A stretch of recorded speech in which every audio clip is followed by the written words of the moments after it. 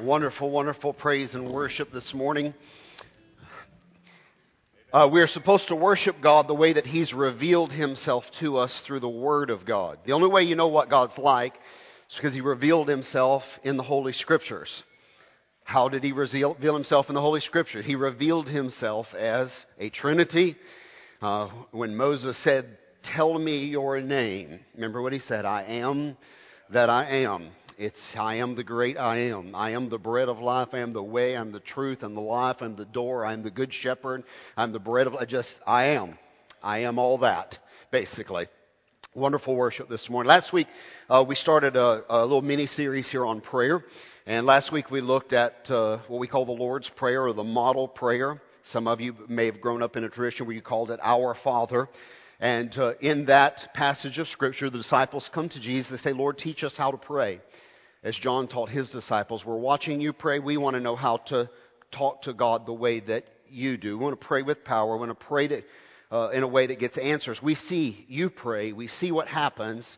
Lord, teach us to pray. He started the lesson by teaching them how not to pray. That's where he started. Don't do this, don't do that, don't pray to be seen, don't pray repetition, those things. And then he gave them the lesson on prayer. Let me summarize last week, and if you weren't here, you can go back and listen to that. It's available for you to hear. He said, start by talking to God as your Father, address Him with the right protocol, and you have the privilege that others who are not in the family, you're in the family, and you talk to Him as Father, a loving Father. Our Father, which art in heaven, holy, hallowed, holy is your name. You start by declaring the greatness of God. In that prayer, he moved to not my will be done, but your will be done. Surrender your will to God's will, and then acknowledge your dependence on God. And that's that little asking part on the end of the Lord's Prayer. We told you last week to remember the words of the letters of those points, D, S, and A. Don't start by asking. Start a conversation with God. Don't always start by asking. Just imagine, for those of you who are parents, if every time your child walked in, the first and only things they said to you were, "Give me. I need." That would get old pretty quick. At some point you would say, "Hey, I'm a human being here. I'd like some interaction with you. I'd like some relationship with you. I'd like some conversation with you." So does your Heavenly Father. So don't start by asking. That's the prayer model that Jesus gave them in the New Testament. And I de-emphasized asking last week. This week, I'll emphasize the asking side, because certainly it's okay to ask for your needs. He said your Father knows what you have need of before you ask, but it's okay to ask. He said, "Ask and you shall receive." I want you to come to me. I want you to ask for the things you need. So we're going to try to find that balance in our prayer lives. And the reason I give you the other lesson first is because I want that to really stick in your mind. Don't start by asking. Okay, now today we're going to start a lesson on asking, because God wants to answer your requests. He wants to give you the desires of your heart. The Bible says when a man's ways please the Lord, He gives him the desires of his heart. And James gives us also some balance on asking appropriately, not asking for just to be bigger consumers, but asking with the right kind of motives. The sweet spot this morning that I want to communicate to you is that prayer where you're asking, but you're asking for the best things. You're not asking for the things that'll hurt you. You're not asking for the things that'll distract you from the mission that you're on for Jesus Christ. It's almost like sitting down at the kitchen table and your child looks up and says, "Can I have broccoli, please?" And you're like, "Yes." Healthy, nutritious, and you're like, yes, you're asking for the right things.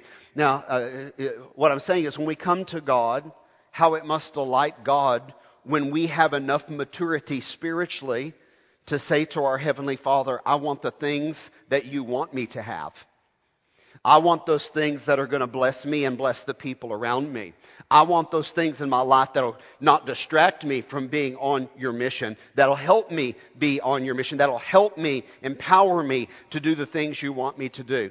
I want to be spiritually healthy, and I want you to give me those things that will make me the best follower of Jesus Christ that I can be. And so what's optimal is when we're asking for the things that God wants us to ask for and asking for the things that will bless not only our lives. Some of you are beginning really to hone in on this now in your spiritual transformation. God wants to bless you, but He wants to bless you in such a way that your cup begins to overflow and you become a blessing to everyone around you. The blessings of God are not just for you. He wants to bless you to make you a conduit, a channel of blessing to people around you. And when you tune into that, it's like God's blessings come in and then you filter it right back out to scores and scores of people that you have relationships with.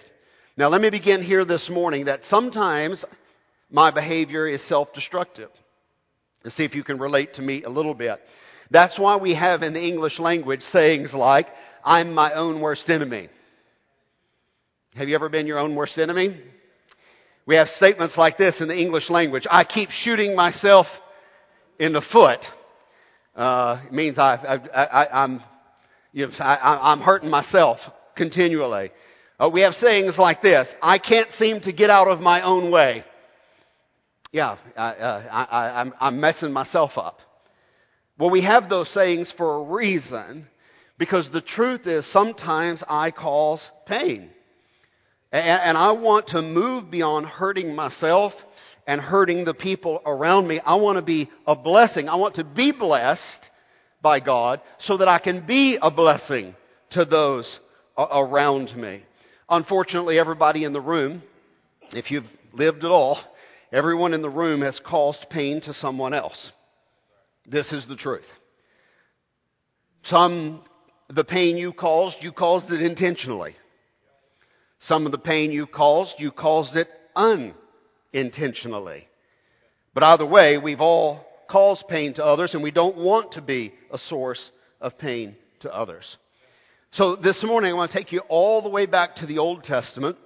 We get to the 4th chapter of 1 Chronicles is where our lesson will come from this morning. When you get over to 1 Chronicles chapter 4, it's a genealogy. And I know we typically just skip right over those things because it's just so-and-so begat so-and-so begat so-and-so, the sons of so-and-so, the dukes of Edom are these, and it just your eyes glaze over. And that's normal, so don't freak out about that. It's just hard reading when you read those. But they're in the Bible for a reason. And this particular genealogy, you get the family tree of Judah. Judah is one of the 12 tribes. He's a man, but he's one of the 12 sons there in Abraham's family tree. And the tribe of Judah, his lineage is laid out there. And we are introduced to a man named Jabez. Jabez is a descendant of Judah. His whole life story is in the Bible, contained in only 2 verses. So it's very compacted, almost an epitaph type, just 2-sentence form. It tells the story of who he is. One of the things we learn about Jabez is that he was a man of prayer, and those 2 verses construct for us an Old Testament lesson on prayer from a man whose life was blessed by God, but a man whose life was messy. Now, you're going to figure out in a minute how we deduce all of this from 2 sentences. But his life was messy. Now, I'll say that out loud and stress this, because when we talk about people in the Bible whose God's hand was on them and they were blessed and they were rich and they were, everything they touched turned out right, you just think, well, I can't relate to that person because my life is not structured that way. I get sick and I have problems and I cause pain and my life's a bit messy. Here's what I want you to know. The men and women you read about in the Bible, their lives were as messy as your life. Just as messy as your life. And Jabez, this guy who gives us a powerful, probably one of the most famous prayers in the Bible, certainly in the Old Testament. This man had a bit of a messy start. Let me read for you 1 Chronicles chapter 4, verse 9. Jabez was more honorable than his brothers. Now, I don't know what kind of scoundrels they were. The Bible doesn't tell you lots, okay? But he was more honorable than his brothers. And his mother called his name Jabez, saying, because I bore him in pain. Now, let me unpack that a little bit. Jabez as an infant coming into this world caused his mother a great deal of pain. That's the fact. Now, you don't get lots of details. Just 2 sentences here is all you get, okay? So you have to read between the lines. Coming into this world caused his mom lots of pain. Okay, there were some serious complications in the delivery. Would that be fair? Something happened in the delivery of this baby boy named Jabez that took his mother through the valley of the shadow of death, and her delivery was with such pain that it nearly cost her her life. So great was her pain in delivering Jabez. I don't know if he is breech. I don't know what the deal was, but so great was her pain when she delivered the child, she named him, "This kid is a pain." Because I bore him. That's his name. That's what it means. This kid is a pain. Now I just want to ask you, you don't have to answer out loud, but I want you to think. How would you like to go through life? In every business meeting, in every interview, in every class when they're calling roll out loud, and everybody knows you by, you're a pain you're a pain. That's what you are. You're a pain? Present. Okay. Hi, my name is, I'm a big pain in the rear end. I'd like to have your business at my company. How do you think that affected his career? Now, I just want you to grasp that for a minute, okay? She had such pain that she named the child, "He is a pain." Now, that got my mind going crazy, okay? And so I'm researching and looking up fascinating facts for hours on end. And I'll just summarize it down for you a little bit. One study finds that people with unusual or embarrassing names is 4 times more likely to get into trouble than people with ordinary names. Now, I'm going to give you a great parenting lesson right now. Some of you may want to write Austin and undo some things that you've done in your family, okay? If you name your child something very unusual, they're 4 times more likely to get into serious trouble than kids who have normal names. Melissa Willits of Parenting Magazine wrote, "You may want to think twice before you pick a hard-to-pronounce or kind of out-there moniker for your little one. That's because a name that is perceived as too different may actually have adverse effects on your child later in life." That study went on to say that when you're in the business world and you're trying to make a business transaction or do a sale or do a presentation, if you have a complicated name, you're multiple times less likely to be heard by your audience than if your name is Alan, Dan, Jack, John, Bill, Sue, Mary, Tammy, Leticia. Oh man, you may be in trouble, Leticia. That's all I'm saying. Greg. My name's Greg. It's a good manly name. Greg, good to meet you. What do you got to sell, Greg? They say when you've got a simple, straightforward name that your message is received multiple times greater, faster, instant credibility with people than if you have a complicated name. Not my studies, I'm just reading for you what I found. Gina Briner, Live Science, wrote, 1/5 of parents in a British study now wish they had chosen a name that was easier to spell. 8% are fed up with people being unable to pronounce their child's name, and 1 in 10 thought the chosen name was clever at the time, but now the novelty is worn off. Just bear that in mind, okay? BBC writer William Kramer wrote, early studies found that men with uncommon first names were more likely to drop out of school and be lonely later in life. Yeah, who can get a date? Hi, I'm a jerk. Hi, I'm a pain. That's what my parents named me. I'm a pain. Would you like to go out on a date? No way.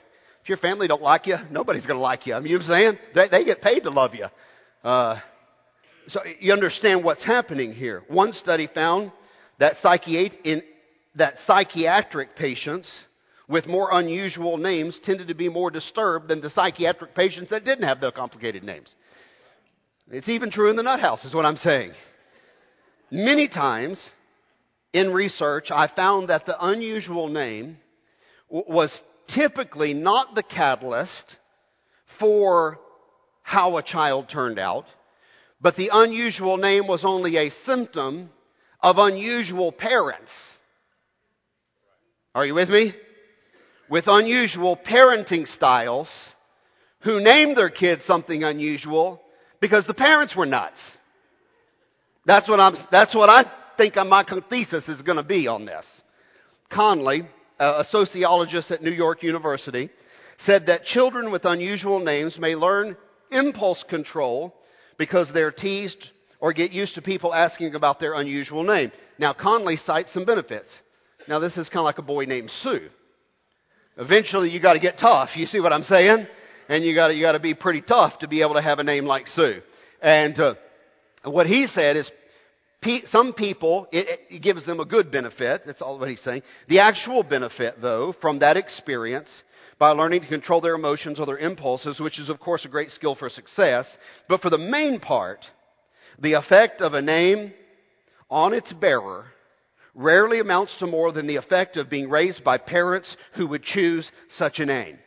I think I agree with this sociologist here.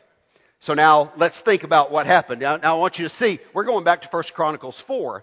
Not much has changed throughout history, has it? That's what I want you to see.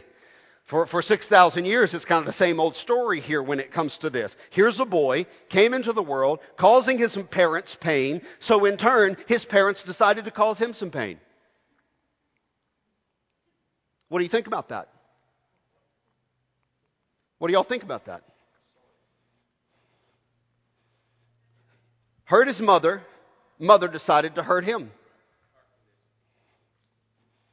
And you think, well, that's terrible. Yeah, but isn't it true? Isn't it true too? Right here. One of our responses to being hurt is to hurt back. And a life not guided by the Holy Spirit, the first response to being hurting people, hurt people. It's our first response.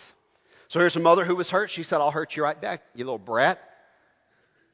You about killed me. I'm going to name you. You're a pain. She suffered physical pain. But what she inflicted upon Jabez was emotional and psychological pain. Boy, if I'm reading that right, and I'm understanding my own generation right, and the counseling we have to do, and what happens in our world right here, it's exactly the same. People are hurting people. And people are hurt. They hurt somebody else.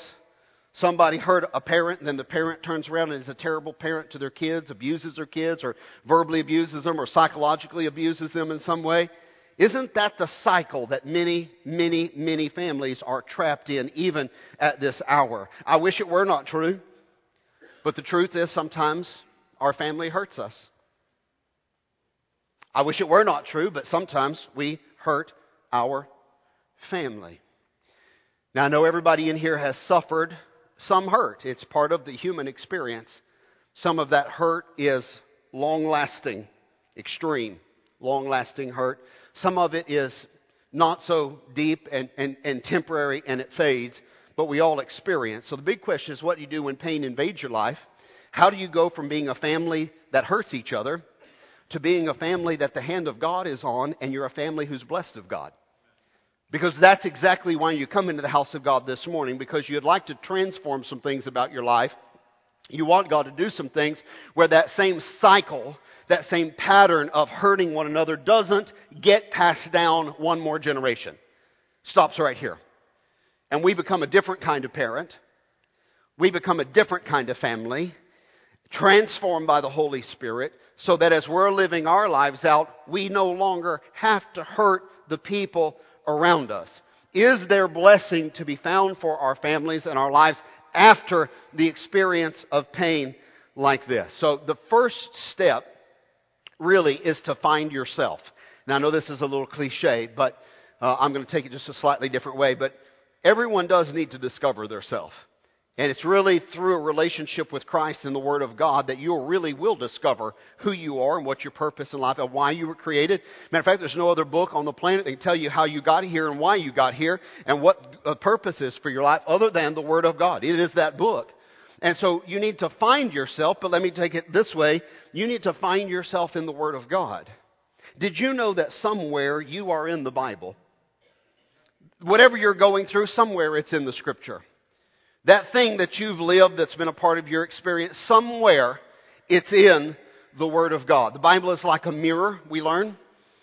We learn other things, that the Bible can discern things that are inside of us and help us figure out things that are going on inside of us that we can't figure out. There's a great treatise on it in Hebrews chapter 4, verse number 12, for the Word of God is living. It's not a dead old book that's dusty. It's a living and active Word of God. It is sharper than any two-edged sword, piercing to the division of the soul and the spirit, of the joints and the marrow. It means it can get way down deep inside of you and discern the thoughts and the intentions of your heart. Sometimes you do things you don't even know why you do them. The Word of God will help you sort that out. Sometimes you experience things and they don't make sense. The Word of God will help you make sense out of your life. So here's what happened. Jabez came into the world. He was named You're a Pain. And he trying to figure out how to go forward with his life as a man. And so he got into the Word of God and found himself. He discovered himself on the pages of God's Word. Let me show you. 1 Chronicles 4:10. Here's what it says. Jabez called upon the God of Israel. Now, before Israel was a nation, Israel was the name of a man. God came to a man named Jacob and renamed him Israel, gave him 12 sons who became the 12 tribes of Israel. Right, because Israel was a man's name that became a nation of people. So when the Bible says that Jabez called upon the God of Israel, it's not talking about the nation. It's talking about Jabez got into the Word of God, and as he's reading through the Word of God, looking for some answers to his life, he discovered another man who was similar to himself. Let me see if I can explain this to you. His Bible wasn't big like your Bible. There's only certain books at this point. But as he was reading his Bible back in Genesis, chapter number 35, it tells a story about how this man named Jacob had a woman that was his true love. Rachel was his true love. And it tells about how Rachel was near the delivery of the child, and they were traveling not far from Bethel, down near Bethlehem. And as they were traveling through the Judah part of the territory, her water broke. She went into labor. Genesis 35, let me read it. They journeyed from Bethel, and when they were still some distance from Ephrath, Rachel went into labor, and she had hard labor. Well, there's a lot to be said right there, isn't there? Now, I wouldn't propose to tell you women what this means. I guess you could preach the rest of this sermon. She went into hard labor. Things got really tough now. The baby wouldn't come. She went into hard labor, and when her labor was at its hardest, the midwife said to her, "Do not fear, for you have another son." And as her soul was departing, for she was dying. Yeah, I'd say it's pretty hard labor, wouldn't you? I mean, so much is compacted into these sentences right here. Hard labor doesn't really describe what she was going through. She's about to die, bringing this child into the world. And as her soul was departing, the midwife says, "You've got a baby boy. You've got a beautiful, beautiful boy here." In her dying breath, she named him Benoni or Benoni. Benoni means son of my sorrow. She finally delivered the baby. She's about to die.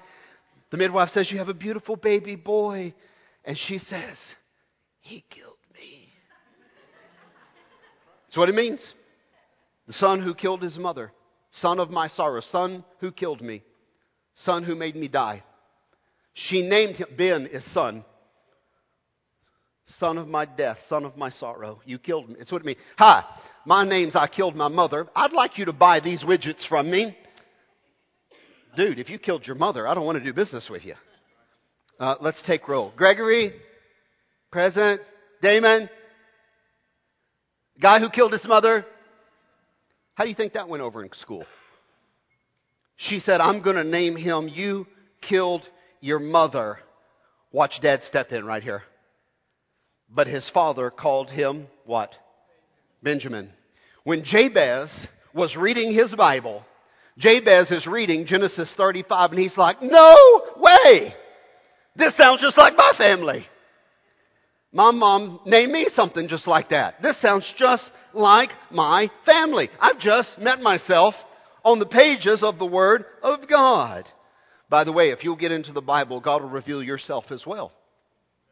He will reveal you as well. You'll be reading along and the Holy Spirit will be working on your heart and you'll be under conviction. You may laugh at times. You may cry at times. You may get under conviction at times. You may rejoice at times. You may stop and pray at times and confess some sin. You may stop and pray and give thanks right in the middle of your Bible reading. But you'll find yourself on the pages of the Word of God. Notice that Jacob named his son. She said, he killed me. Jacob stepped right in and said, no, that's not what we're going to do.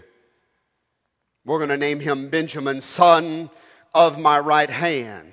Now, why did Jacob not honor his true love's name for the son, for the boy? Why? Rachel was his dearly loved wife, I'm telling you. He had 4 of them. Rachel was the one he loved. Okay? You say, why did he not honor her wish? I'll tell you why. Listen carefully. Because Jacob had a real problem with naming a son something derogatory. Do you know why? Because his daddy named him something derogatory. And Jacob said, I never will do to my son what my daddy did to me. I've had to live with this all my life. And when the mother who was hurting said something vengeful towards her baby who had no control over any of this, innocent victim, if you would, the dad stepped right in and said, we'll not hurt our kid the way that my dad. That pain stops right here in our family. Now, I'm just talking about something, but maybe the Holy Spirit's talking to you about something else right now. Some kind of pain that your parents caused you and you find yourself every once in a while wanting to do that to your kid in some way. Stop it right now. And that's what Jacob did. He said, we're not going to do that. And I'll tell you why we're not going to do that. He's not going to be called, I killed my mother. I never would do that to my son. It's exactly what my dad did to me. Do you know what Jacob means? It means the guy who kicks your feet out from under you. It means heel catcher, foot snatcher. It means supplanter in the old KJV. You know what that really means? Extortioner, deceiver, crook. Hi, my name is, I'm going to steal all of your money. I'd like to know if you'd like to do a business contract with me.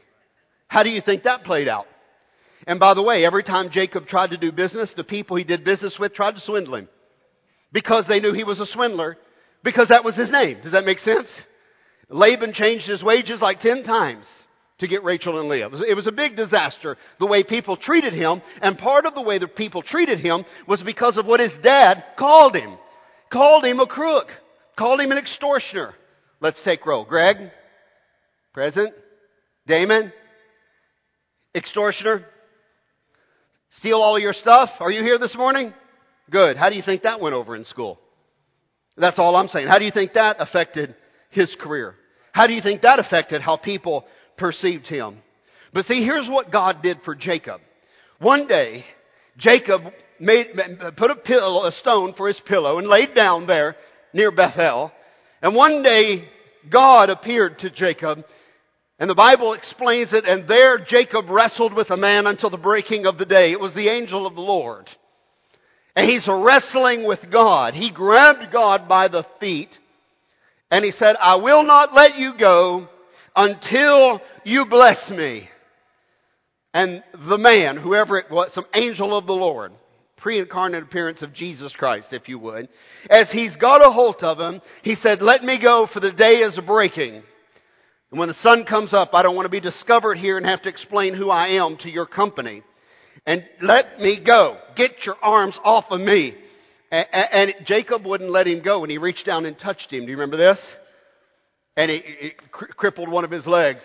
He said, you're going to let me go.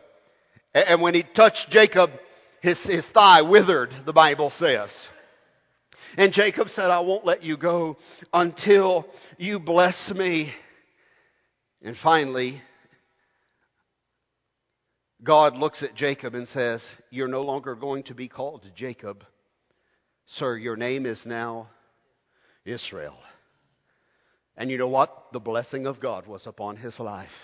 He no longer had to go into a business meeting and say, hi, I'm here to steal your stuff. Good to meet you. Now he walks in and he says, I'm God's chosen. I am Israel. I am God's man. How do you think that affected his life? He got a new name, is what I'm saying. When God changed his heart and God transformed the man, then God also changed his name to Israel. Here's what it means. It means if you arrived here this morning with a load of problems, then God can touch your life and give you a new heart and give you a new future and give you a new name. It means if when you arrive at a moment where you can meet with God, if you arrive with bitterness, God can take that away and He can touch your life and He can send you home with joy. If you came with what feels like a curse upon you, God can lift the gloom and the clouds and the curse off of you, and He can send you on a new way as a blessed person with a heart full of joy. If you walk in as an orphan, you can walk out as an adopted child of God with a Father who will care for you and love you the way a Father should love you. Now, Jesus Christ, what we learn later in the New Testament, is a specialist when it comes to life transformation. That's what we learn about the New Testament, that you are saved to be transformed by the renewing of your mind. You're to be transformed by Jesus Christ. Now, every person here has experienced this to a small, depending on where you are in your spiritual journey, or to a great extent in your life. Many of you are not the same men and women you used to be a few years ago. That's what I'm saying to you. And many of you sitting here this morning, you're going to look back to these days because in a few months or a few years, you're not going to be the same people you are right now.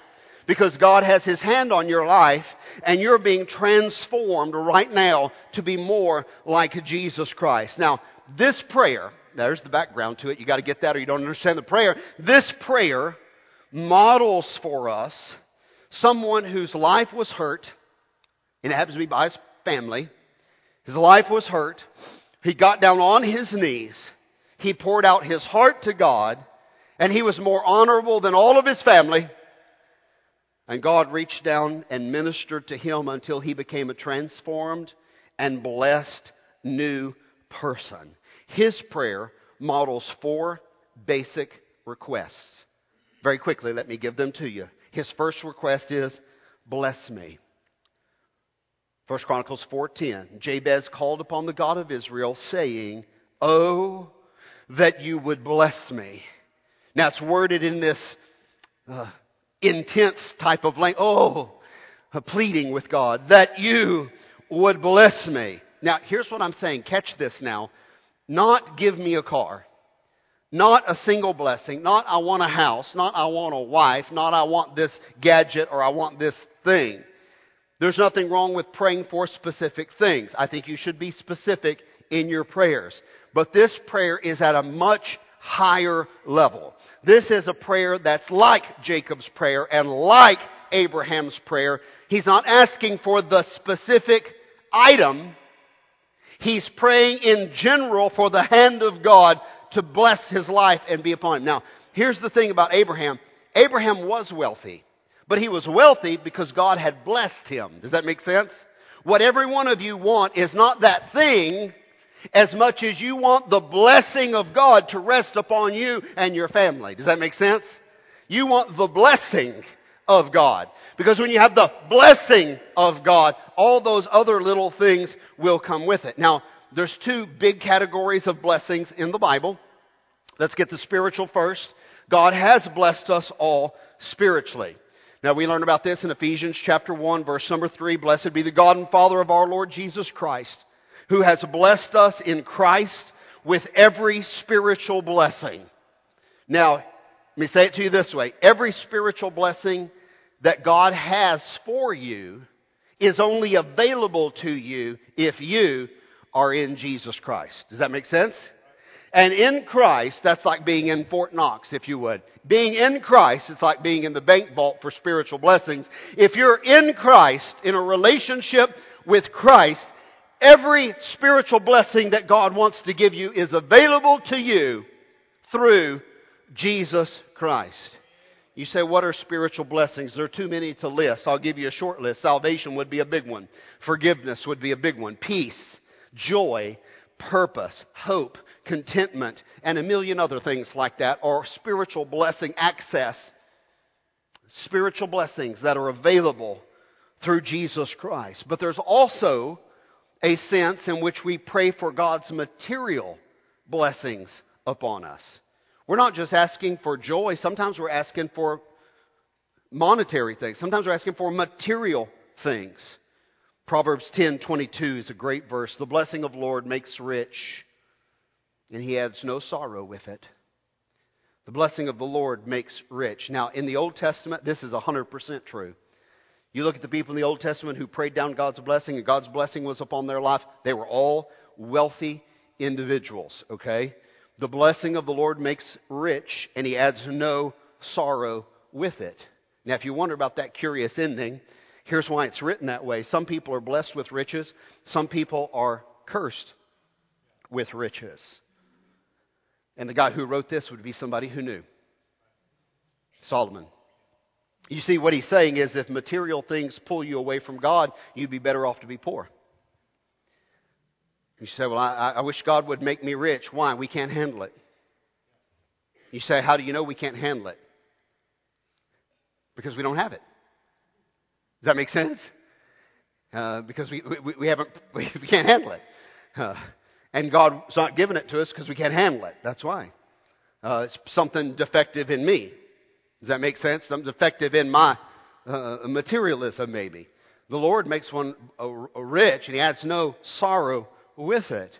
You see, what God wants to do for you as a blessing could actually become a curse to your life if you can't handle it. Does that make sense? That's why God didn't give you the first person you prayed and asked Him to give you to as a wife or a husband when you were 17. You say, why? Because that would have been a big mess. That's why. Would have been a big mess. What you thought would be a blessing would be a curse. You weren't ready. You weren't mature enough. You couldn't handle all that. Wasn't time. Does that make sense?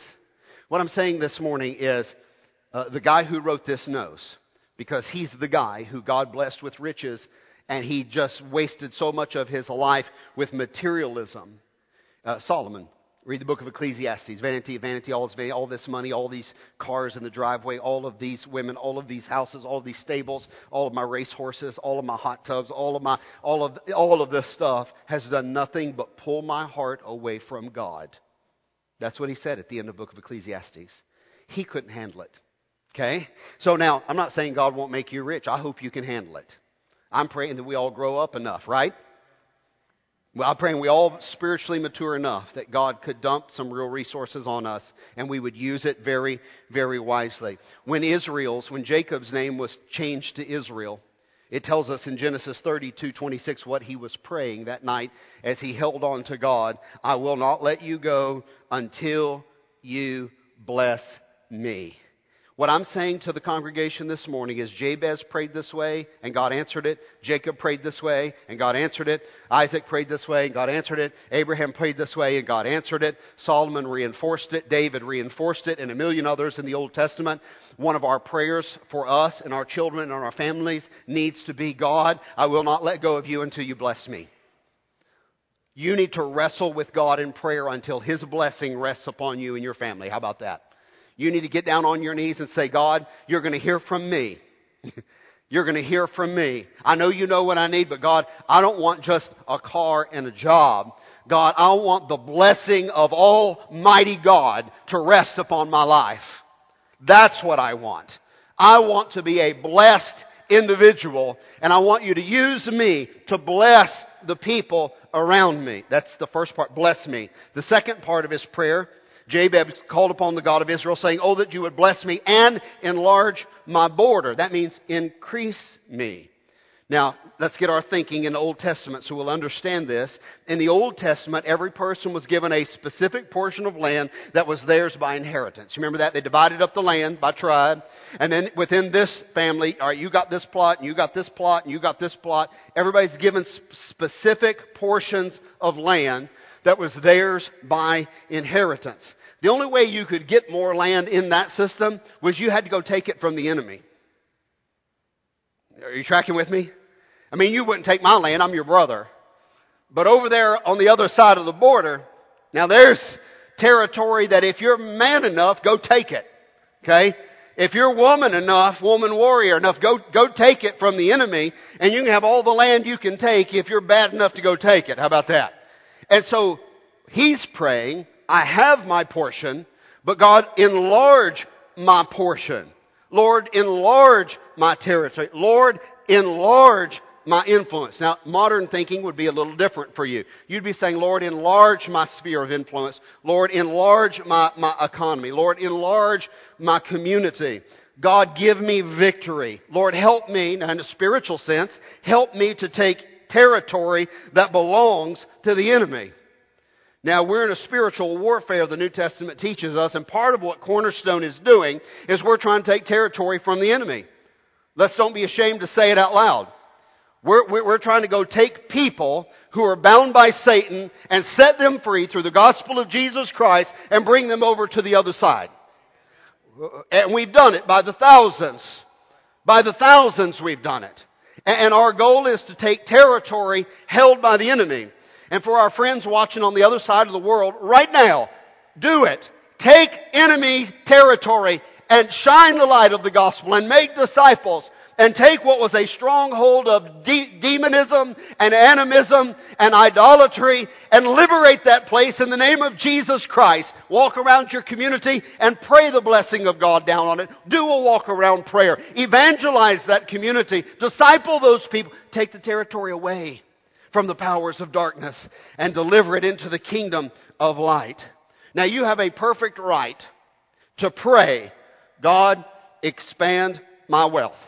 You have a perfect right to pray that. Expand my possessions. Expand my territory. Expand my business. God, promote me at work. God, let my department shine over the other departments. God, let me be promoted among my peers. God, but in a spiritual sense, we should also be praying, God, enlarge your kingdom through me.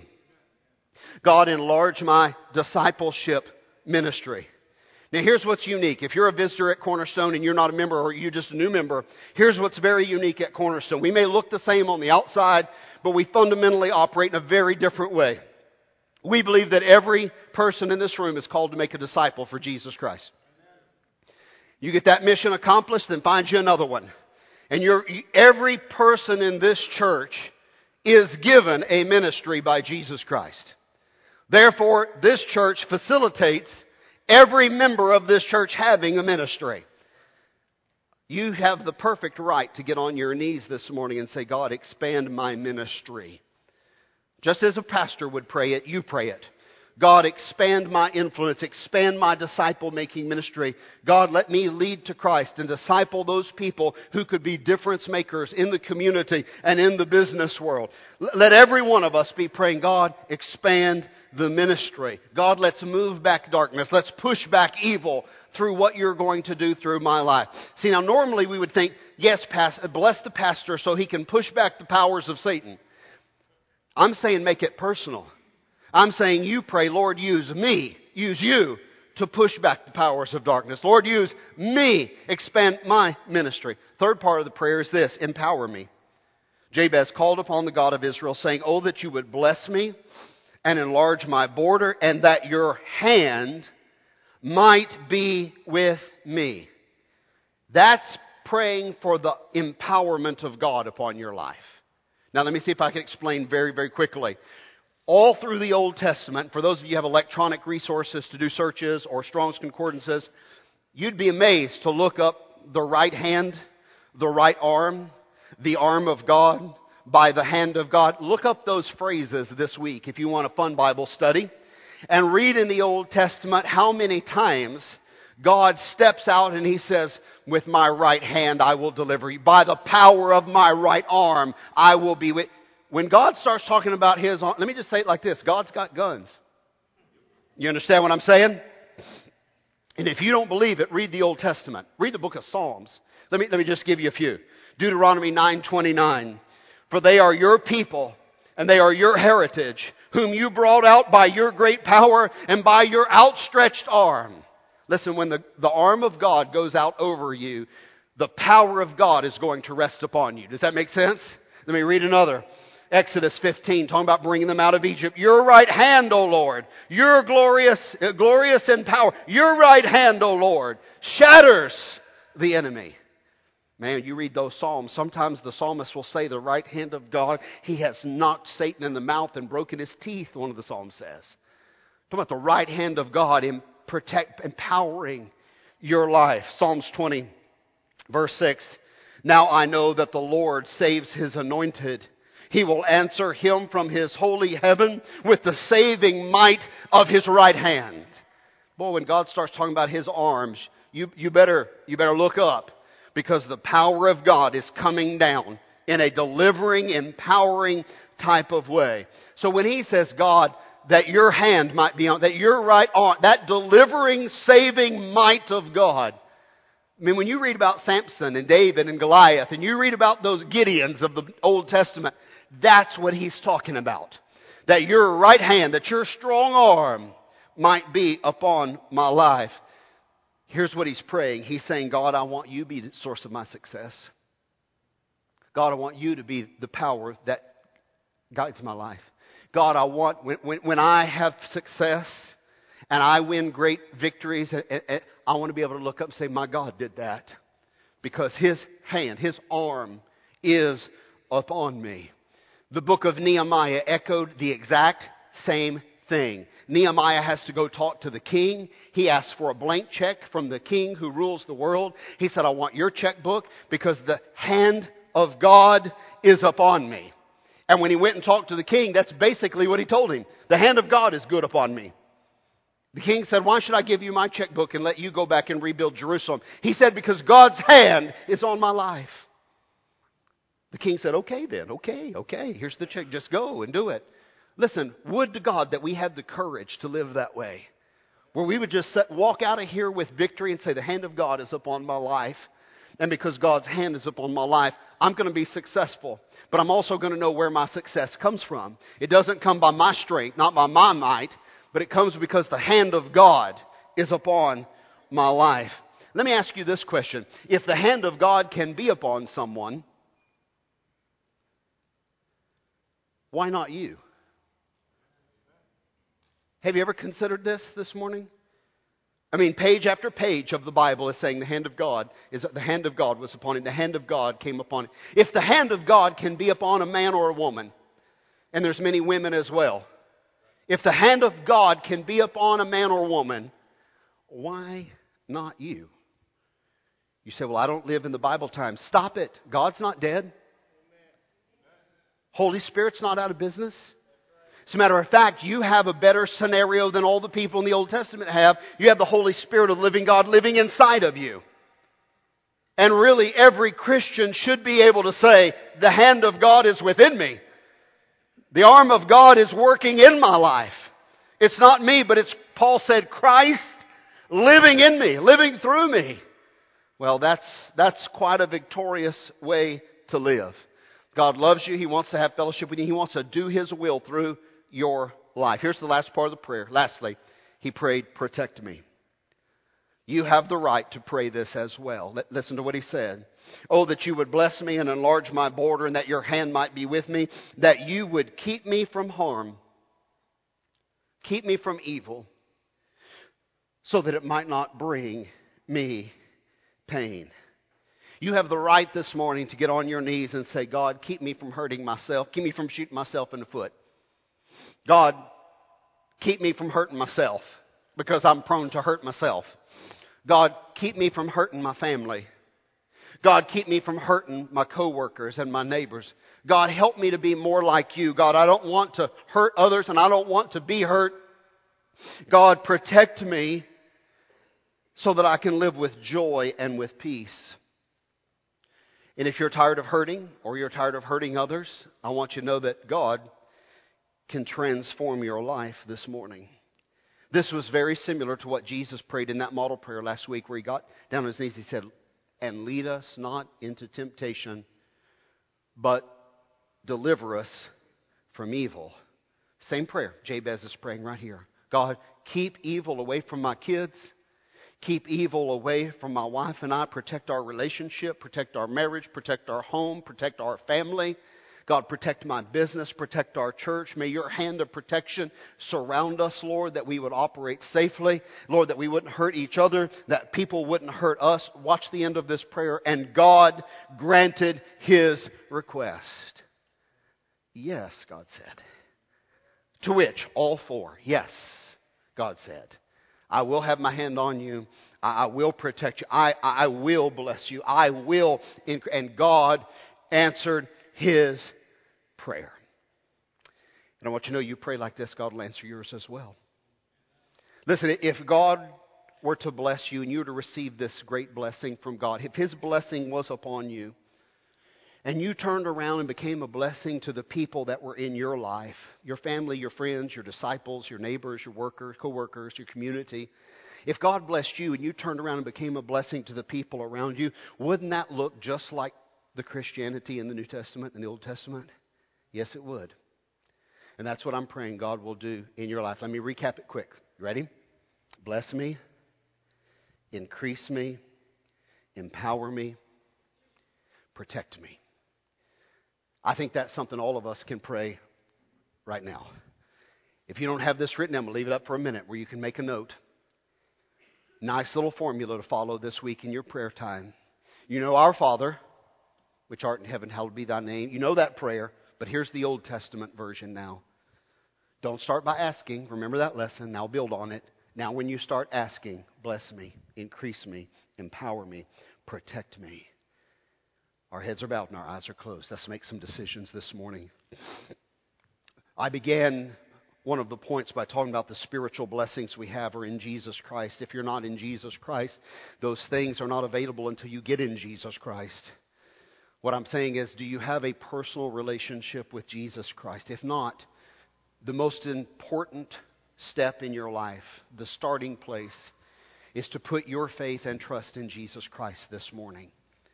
Everything that God wants to do in your life will flow through that relationship. There is no other way. He said, I'm the way, the truth, and the life. No man gets saved. No man goes to heaven. No man comes to the Father but by me. If you're ready to take that step and receive Jesus Christ as your Savior, I want you to pray with me right now. And I want you to confess that you're a sinner and ask Jesus to come into your heart and save you and be the Lord of your life. Pray like this. Dear God, I bow before you this morning and I confess to you that I am a sinner. I need a Savior. I need help. I need outside intervention. And I know that only Jesus Christ can save me. I know that He is the Son of God who came to this earth, lived a perfect life, died as a sacrificial substitute on the cross, was buried and rose again to be my Savior. I believe that.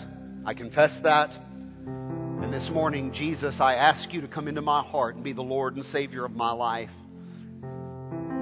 I receive you as my God and my King and my Savior. This morning, I ask you to forgive me of my sins. All. Completely. All of my sins. Wash me and cleanse me, Lord. I accept your forgiveness this morning. Lord, now I need to be filled with your Holy Spirit. Fill me now. And guide me. Bless me. Protect me. Empower me. God, may your hand be upon my life now as I live for you. This is my prayer. In Jesus' name. While heads are bowed and eyes are closed, if you prayed that prayer in these next few moments, I want you to slip out of your seat. Or if you prayed that prayer in past weeks, Romans 10 says somewhere along the way you need to tell someone. If you confess with your mouth the Lord Jesus, you need to tell somebody that you got saved. It's healthy. Won't make you make a speech. Nobody's going to make you come up here. Nobody's going to embarrass you. But you need to slip out of your seat and come and just tell one of these workers up here, I receive Christ as my Savior. I'm not ashamed of Him. He's not ashamed of me. I'm part of the family. You need to do that. It's healthy. Maybe God's speaking to your heart about being a member of this church. You understand what we're about as you come to these services. You understand our heart, our passion. Some of you have already been through the starting point process. Listen, come. Make the commitment real this morning. Commit to the team. The team will commit back to you. Be a part of the family. Don't never be afraid of commitment. This is where the blessings flow, through commitment. Somewhere in these moments, just slip out of your seat and come and find one of our staff members up here and just say, I want to join the team. They know exactly how to help you. I'm going to ask the whole congregation just to stand to your feet right now. The altars are going to be open for a few minutes here. Let's pray together right now. Let's pray together. Maybe your family at the altar. Maybe make an altar out of your seat.